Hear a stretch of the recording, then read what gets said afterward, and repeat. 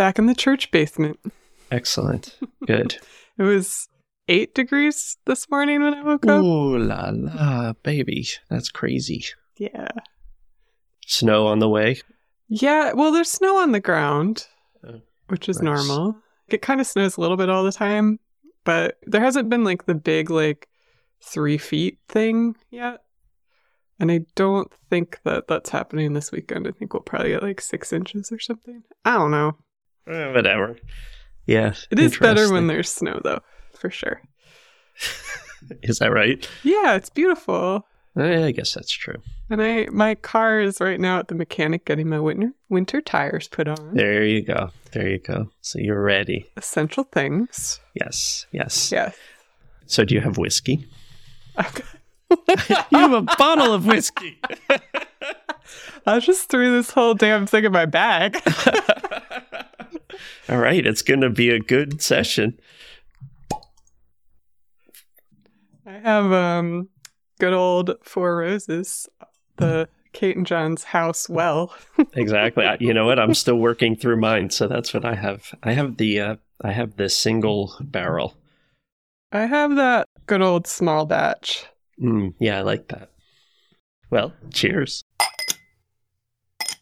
So you had a couple of examples, John, of service-based businesses that operate in totally different ways that I think are interesting that came to you. I think both via me. Yes, they were both relationships from you. You were like, why are all your people having a hard time with getting paid? And I was like, it's not me. Right. I didn't structure those contracts for them. So the issue is this. These are sort of fact patterns that we might use to talk about because, I don't know, they're pretty common to me. And so they happen. Yeah. So both of these are very small business. So single owner businesses. One is a services business, so it's pretty straight up consulting. I talk to you and tell you things and you pay me for my expertise. And the other is more of a deliverable based service, whatever it is that they actually produce. There's sort of a statement of work that says, here's the scope and here's what you're going to deliver to us for the price. The first one raised the issue, didn't actually have this problem on their plate at the moment, but had experienced issues with, you're already smiling because but had experienced I always have some affection for the anxious. Yeah, the anxious. Well, this was let's call it proactive, right? Because that's very kind of you. Yes, because she had this experience and wanted to see what she could change in her contract.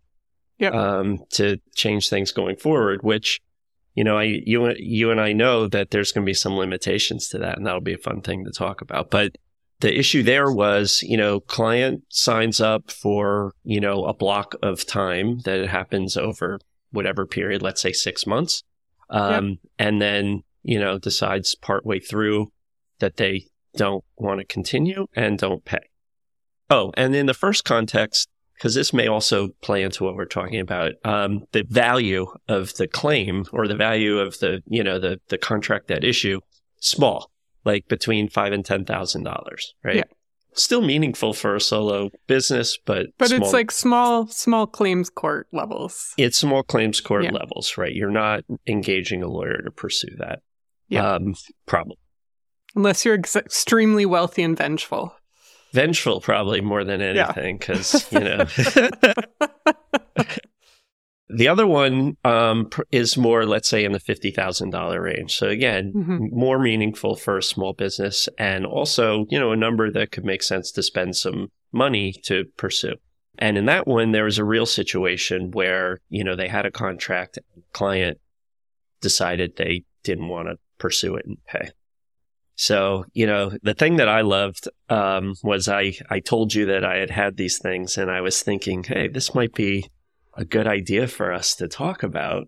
And your reaction, which I love, was, oh, I have a lot to say about that. I know. Yeah. You're always trying to get that reaction out of me. I do love that reaction from you. I have to say, that's totally true to the deal. Yeah. Well, I like these two examples because I don't think it's important that they're solo people. I think this could also be a business with teams and it doesn't really matter. But I like it because there's a lot of things that it has in common in terms of like essentially service businesses, and how you structure payments and contracts might be somewhat similar. But I do think the payment for expertise versus payment for deliverable of, creative service or video or website or something like that have different payment details and issues, in my opinion. So I want to talk through those, but I think we should talk about the legal stuff first, because that's what they were coming to you about. It is. Let's talk about the legal stuff. The first question comes to me: what should my contract say to make it so that the client has to pay me, right? And I went through her contract. It already says that the client has to pay her. It's a contract with a term. It doesn't have a termination provision. There's no out, and it even says if you don't use all the service that you're purchasing for the period of time, you still owe the money. Like, it's very clear. So that's one. The other one said similar things. When you're in the middle of it, like where that second scenario where there was the contract, there were deliverables that were being issued or made. The contract can be clear in its face, but there are things that you will always hear. Like, oh, I didn't like the service you did or the product you created. It wasn't like, it didn't meet the standards in the contract, whether that's a good argument or not. So there is sometimes gray or facts that get thrown back. But I think these contracts tend to be pretty clear already, or can be. Like, the legal stuff is not that complicated. I think for purposes of our discussion, we should just assume that they're entitled to payment, period. Yeah. Because they are. What if you don't have a contract? Well, that's always a question, right? Because then it's a question of what was the meeting of the minds over what was supposed to be delivered and, what was to be paid for, right? You probably still do have a contract based on, oral understanding or maybe emails or other things that transpired. And even if you don't have a written contract. So we're going to assume. Let's just assume. Yes. And somewhere in your contract, it says that they have to pay you and that you can't cancel services. Right. I think that's especially for let's say the expertise person. Yes. That, you're committing to the relationship as it's termed. I think there's some folks like websites, stuff like that, where you might have some kind of kill fee or partial payments and stuff like that. But that's a whole nother issue. We're going to assume that you have us all in writing.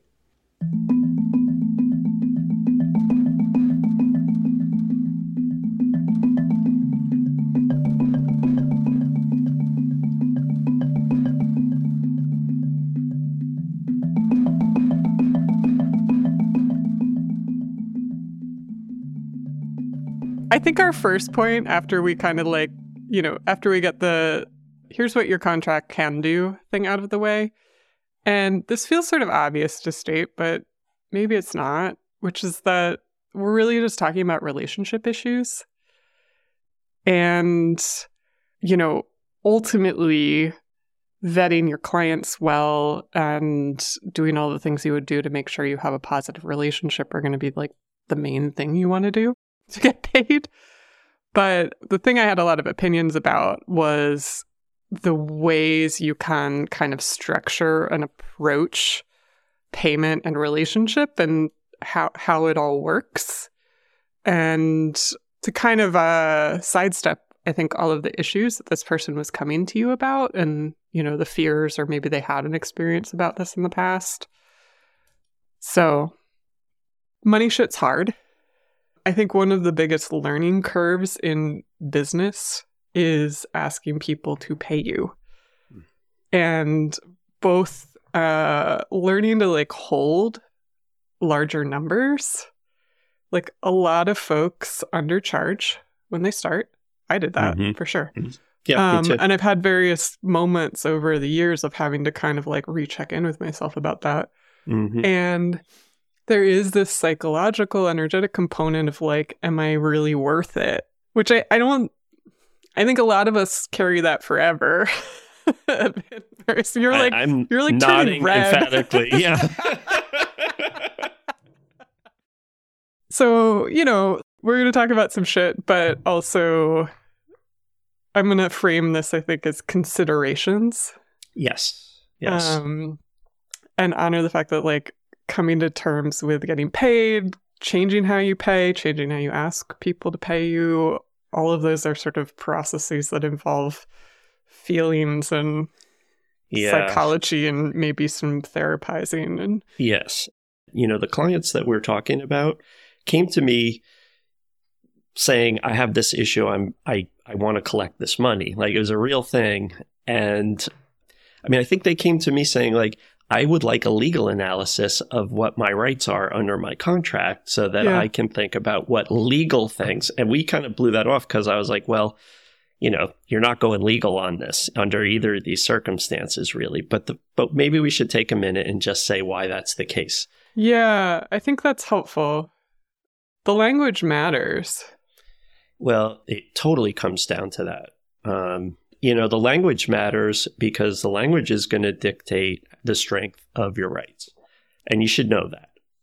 Like, I remember years ago a circumstance where some client got pissed off, quit our services, and didn't agree with our service cancellation policy. And I have a lovely lawyer that has helped me write my contracts.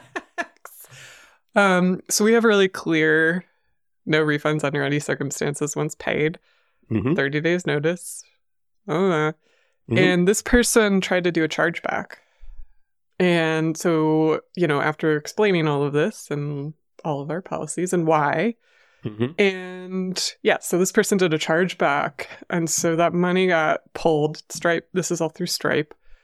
Stripe pulled that money out because that's what they do. And then it opened a dispute process. I ultimately won that dispute process because I just sent them the contract. And I said, well, this is our language. This is their signature on it. And Stripe was like, oh, okay. Give me the money back. So, you know. But it's interesting. You had a third-party dispute resolution process built in where Stripe was going to be. It didn't cost you money. You didn't have to hire a lawyer or take your own time to pursue a claim. And so one of the scenarios is similar to what you just what happened to you, although kind of in reverse. You know, that you got paid and then the money got taken away. In this one, they had a contract that says that the client has to pay for a package. And it's the language, though, is very clear that the client doesn't have the right to terminate the agreement. And it had like use it or lose it language. So it was really clear, like you owe the money no matter what. Right. And this is a service business, like coaching. This is a coaching straight up service business. Right. So instead of them paying and then getting their money back, the client was like, well, I'm not going to pay you the last payment, that kind of thing. Even though, like you, the contract in that case was super clear. Yep. So, you know, the client came to me and was like, what can I do under these circumstances? Now, in this case, you know, it was less than a $10,000 dispute. The amount in question was very important to her, but, you know, in the litigation picture, you know, not a big number, right? And in that case, you know, the costs of hiring a lawyer didn't make sense. You know, we talked about whether she wanted to pursue it in small claims court herself, but these are the drivers to say whether, as the person who this is happening to, do you go and do that, or do you try to just settle it out and move on? Yep. Right. So in that case, that was what happened. But, you know, in terms of like coming to a lawyer and saying, what are my rights and that kind of, like, we went through the analysis, we looked at her contract. She had very strong rights. But even under those circumstances, it's like it was more prudent for her to just get it done. What you're saying is this sort of weird thing, which is that you can have the most perfectly constructed contracts, and there's no magic wand that makes those play out the way you want them to if somebody's disagreeing with what's laid out in the contract. Exactly. That's very well said. I would also add that even a perfectly drafted contract, when the facts and realities come into play, maybe not be as quite as perfectly drafted as you think. What do you mean? Well, I think yours is super tight. I think in the case that the client I was talking about is super tight, but that's not always the case. Like in the other scenario that came up, which is a little bigger, and it wasn't a service; it was a product deliverables. Right? These happen to be videos. You know, the language there wasn't as clear. I mean, we thought it was clear. It wasn't as, in the end, it's not clear. And then I'm jumping around a little bit, but the other thing that happens in these cases is if you actually raise the payment situation with the client, you can almost always expect them to come back and say, well, wait a minute, you didn't do what you said you were going to do, right? There's something wrong with it. I didn't get what I expected out of it. You didn't do enough. Like, you didn't meet the terms of the contract. Like, even if it's totally not true. Yep. And you and I actually have a situation where we know some people who actually brought a lawsuit against somebody else that we know for claims of payment. Yes, we do. Do you remember the one I'm talking about? Yes, I do know what you're talking about. Yes. And in that scenario, one of the responses was, you guys fucked up and didn't do what you were supposed to do. Yep. Even though that's not explicitly a defense to making the payment, it, I think, kind of carried the day in that case. Yeah. In our humble opinions, I believe that was the correct. it was the correct thing. It has nothing to do with the payment terms of the contract. So to me, that's like two things. One is, there's like, you can expect that to happen and the language is clear, but the rights end up not being as clear. The other thing is, like, there's a huge reputational issue associated with that. If you're known as somebody who sues your clients, I mean, again, in the situation we're talking about, like, it was very damaging to them. You don't want to be known for that. Yeah. Well, and again, it's like, how much money are we talking about? Is it worth it? And I think at the end of the day, like, and we'll kind of dive into the meat of the considerations that we have to offer about the scenarios you have. But there's a little bit of like cost of doing business thing, whereas like you do this shit long enough, something's going to come up at some point and it's not going to go perfectly. Yeah. And I don't think that always means like, you had a bad client or you fucked up or whatever. I think it's just that shit happens sometimes. There's an aspect of it that's like, what are your rights? What's the legal recourse? But the other part of it is actually, how are you structuring the relationship? And how are you structuring the payment terms to support the kind of relationship you have? And I think that's the part that sometimes gets muddied or can feel kind of confusing, which is like, there is a like holistic system that you're building. The first thing, the legal part, what are your rights, happens after the fact, kind of. Yep. It's like, that's like, okay, this didn't work. Now what can I do about it? The ass covering. Yeah, it's at that point you're in a dispute. Yep. The other part is the proactive stuff. And so, your reaction when I mentioned these things to you, as we've discussed, was like, oh, I have a lot to say about it. And I think it's that part of it that really, you do. Yeah. Yeah, because my take on this, because obviously I just refer people to you for the legal language. If the legal stuff is to cover your ass, in some sense, I mean, it has other functions, but is more about after the fact, then the question then is like, how do you best structure things so doesn't become a problem or thing that you have to think about? Yes. Because if the client fits good, if the relationship goes well, you shouldn't have any of these problems. That's the ideal. Let's talk about the expertise advisory coaching first. Sure. I think my main point and sort of take on that and again, consideration, like this can be hard to pull off, but it's something to think about, which is that, one of the things about that kind of relationship of advisement is that you're often exposing yourself to people being really pissed off at you if you're doing your job well. And I'm not saying that happens all the time. Like, I was trying to think about this and I'm like, I don't really tend to make people mad at me, but I risk that often in that if I'm doing my job really well, I will risk bringing up the elephant in the room. I will risk saying the thing that the person doesn't want to hear. This thing that you don't really want, you might be avoiding or like you're not seeing. I'm going to show it to you with like fluorescent light bulbs over your head. It's like in my work, that's a big part of what people are paying me for. It's like I see things they're not going to see because, I have worked with so many folks. I've done this for a long time and I'm an outside perspective.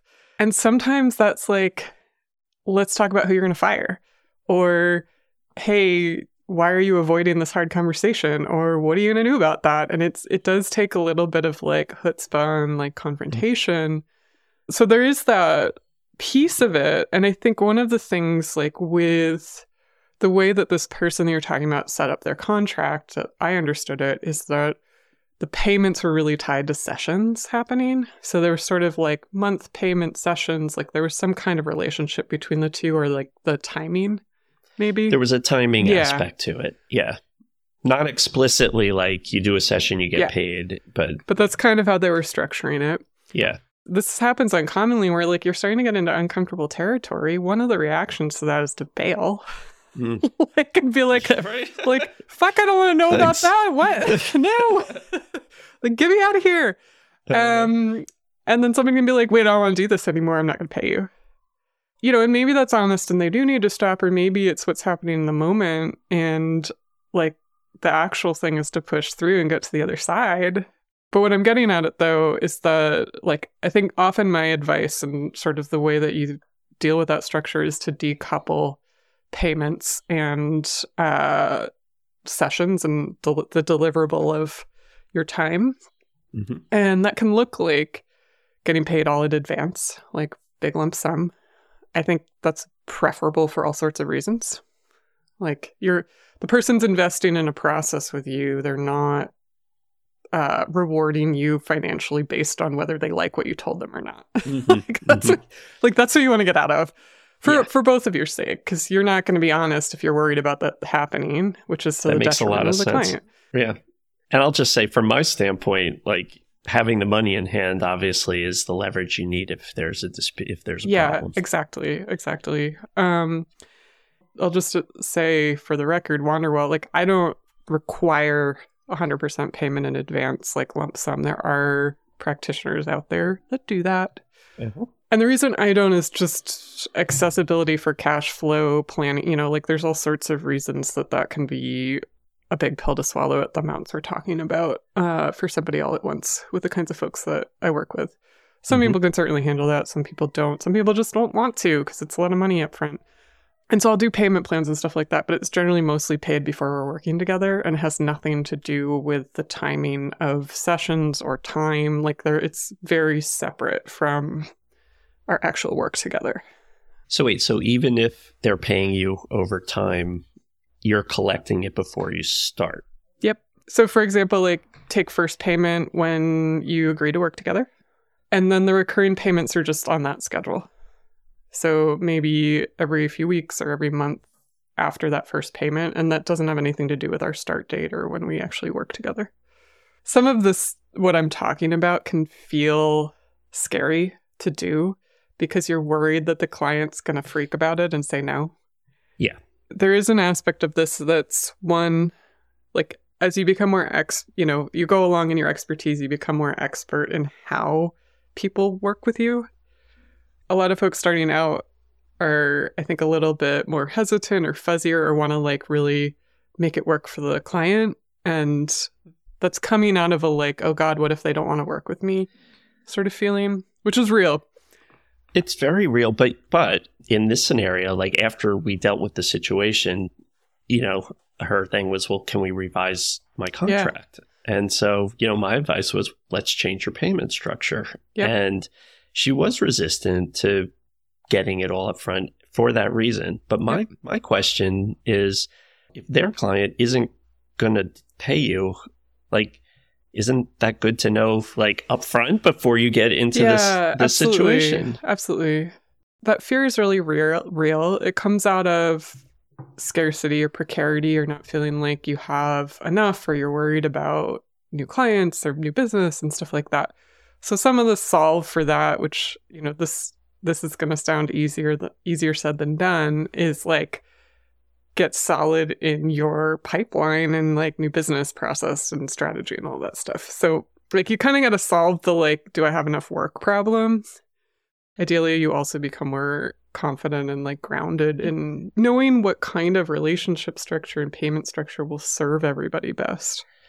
I remember when I first started, and, I would run into this situation where either, I just had a bad feeling, like, where fees and costs were like, just like the main issue about whether they wanted to engage me. Yeah. And I had one or two of those that just, I knew it wasn't going to work out because of that. And it didn't. It was so hard because I needed revenue to just, next time that came up, to say, I'm not doing that. But then when I did that, it felt so right and so good.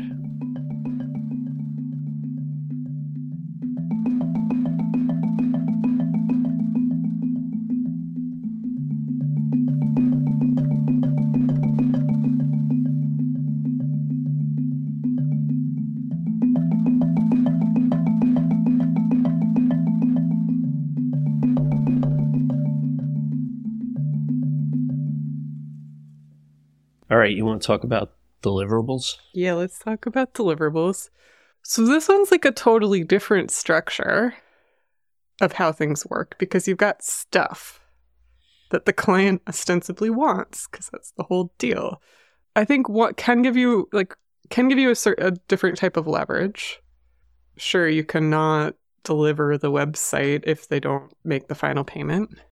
The shitty part about that is, like, by the time you've got the website and they're not paying you, you've already done all the work. Right.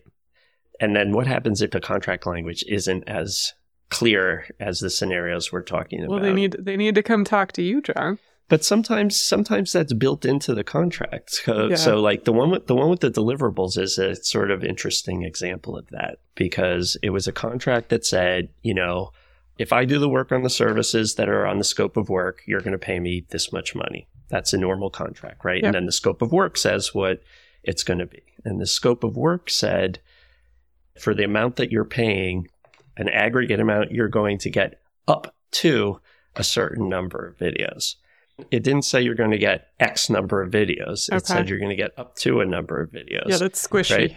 It's squishy, but it actually, it helped her position, because we took the position that says, well, it's up to. So like, however many we delivered, we fulfilled the terms of the contract, are entitled to full payment. And just because you decided you want to terminate it or don't need all the ones that you originally thought you were going to need, this up to language cuts in our favor. Yeah. No, that makes sense. On the other hand, if it had just said it like X number of videos, then it would have been harder to, take that position. Even so, I guess this comes back to the point that you were making, which is every contract is different. The language is really important. And sometimes, often, even when you will seem to be 100% in the right, because it doesn't automatically happen, it doesn't always work that way. One of the big thoughts I have about deliverable-based work is that usually you need the client's participation in order to complete the deliverable. Like, that can be web copy, that can be feedback, that can be images, that can be like scheduling. I don't know, like if you're doing video work, like promo stuff, you usually need like the people that work something, have something to do with the folks that are the client. And bookkeeping works this way too, of course. Like, we can't do the work without the client's participation. So they can really like railroad the whole process. And I know this is something that everybody I've ever worked with that does creative work or deliverables has dealt with, where it's like, you're like waiting on that goddamn feedback. It was due 5 weeks ago, and they stopped responding to your emails. And the next invoice is only triggered when that like feedback round is done, and so they're like slowing everything down, and you're not getting paid. So that's the whole problem. Obviously, like cash flow issues, work on hold, scheduling, like there's all sorts of problems with that for sure. One of the structures that folks that I've worked with have found that works really well is to have a deliverable or time deadline type of structure, because mostly folks in this world are going to have scopes of work with payments that hit at certain kind of timelines or like inflection points in the project. So like first, wireframe of website, first draft, final deliverable, and those will be like, different payment marks. If you're only ever doing it based on the deliverable moments, though, you really risk clients slowing everything down and like payments taking forever, and that can wreak havoc on just cash flow and planning and stuff like that. I know a lot of people have done instead that I think works really well is to have like invoice at final delivery or, this date, February 1st, whichever comes sooner. So like if they've completely like, drawn out the process or not giving you feedback, you're still going to invoice them because they've committed to that full project. I like that. I've seen that too. That's a good one. Another one that I don't know if I've ever seen anybody like enforce this, and I'd be very curious to hear from somebody who does, which is late penalties. Like your feedback is due by Friday. Every day after Friday, you incur a $25 late fee that we're going to invoice you for. Right. I've never seen it structured exactly like that, except in like a construction contract. Yeah. Right. But I have seen it, and where we've done it, where it's like, if the project is on hold, quote unquote, for a certain period of time, there's an additional fee that just is sort of like the maintenance fee that kicks in. Or like restart. And then a restart also, because we got to ramp up again. Yep. We're talking about how to like thinking through how relationships actually go, and like noticing the points where clients can slow you down or mess up the process, and building in some safeguards for that so that you're not carrying the problem for them. And I think some of that is like actually to neutralize the decisions they're making, because I know from working with folks that do this, like website example again, you need feedback or you can't move forward. And when you're both waiting for the invoice and the feedback, and so they're like screwing up multiple levels of your business world, that starts to feel really personal. It creates a lot of like agita, anxiety. And I think one of the like, when you start to structure payments differently so that you're almost kind of laying out the choice very clearly for people. Like I talk about this in our work a lot. Like people cannot give us the stuff we need to do their books. That's a valid choice they have. That's fine. And there's certain consequences to it. It's just, and they're not bad. They can be neutral consequences, which is like your books aren't up to date. I think some of this is like, take some of the really frictive points out of the equation so that if somebody really can't get back to you, like you're not suffering more than you should be for that choice that they're making. Because you're really working in partnership with people, and you can't control other people, but you can control your own shit. So you structure the contract for honoring what you can control and allowing people to be uncontrollable on their side of the fence. It's like don't let the stuff that you can't control screw your business up. Right. Although I could see it getting, you could get pushback from the client on that, where they'd be like, but wait, I'm going to pay you and you might be sitting on your hands. And not that's getting bad stuff business done. Practices, and you're going to lose clients, and that's going to damage your rep. So like, right. like Don't do that. There are, yes, no, I think that's right. But also there's real natural consequences to not following through on your side of the deal either. Yeah, not performing is going to be non-performing.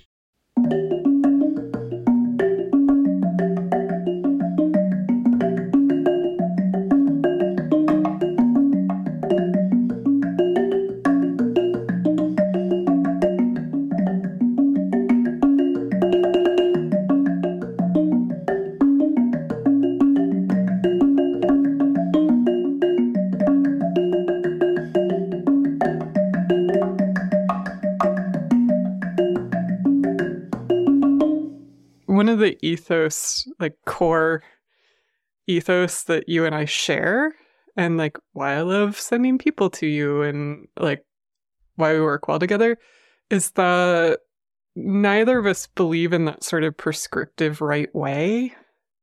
I think we're very empathic collaborators and really work in all facets of our work to like support people in what's going to work best for them, and like have empathy for the ways that we can say some shit, but it's not actually that easy to do it at the end of the day for all sorts of reasons. I agree with that completely. I do. Getting comfortable with asking for money is one of the core journeys of all entrepreneurship. Yeah. Yeah. Yes. Oh, yeah. Money and feelings. Those are the things. Yeah. Well, thanks, John. Thank you, Kate. Cheers. Cheers. Happy Friday. Happy Friday. Thanks for listening to Whiskey Fridays.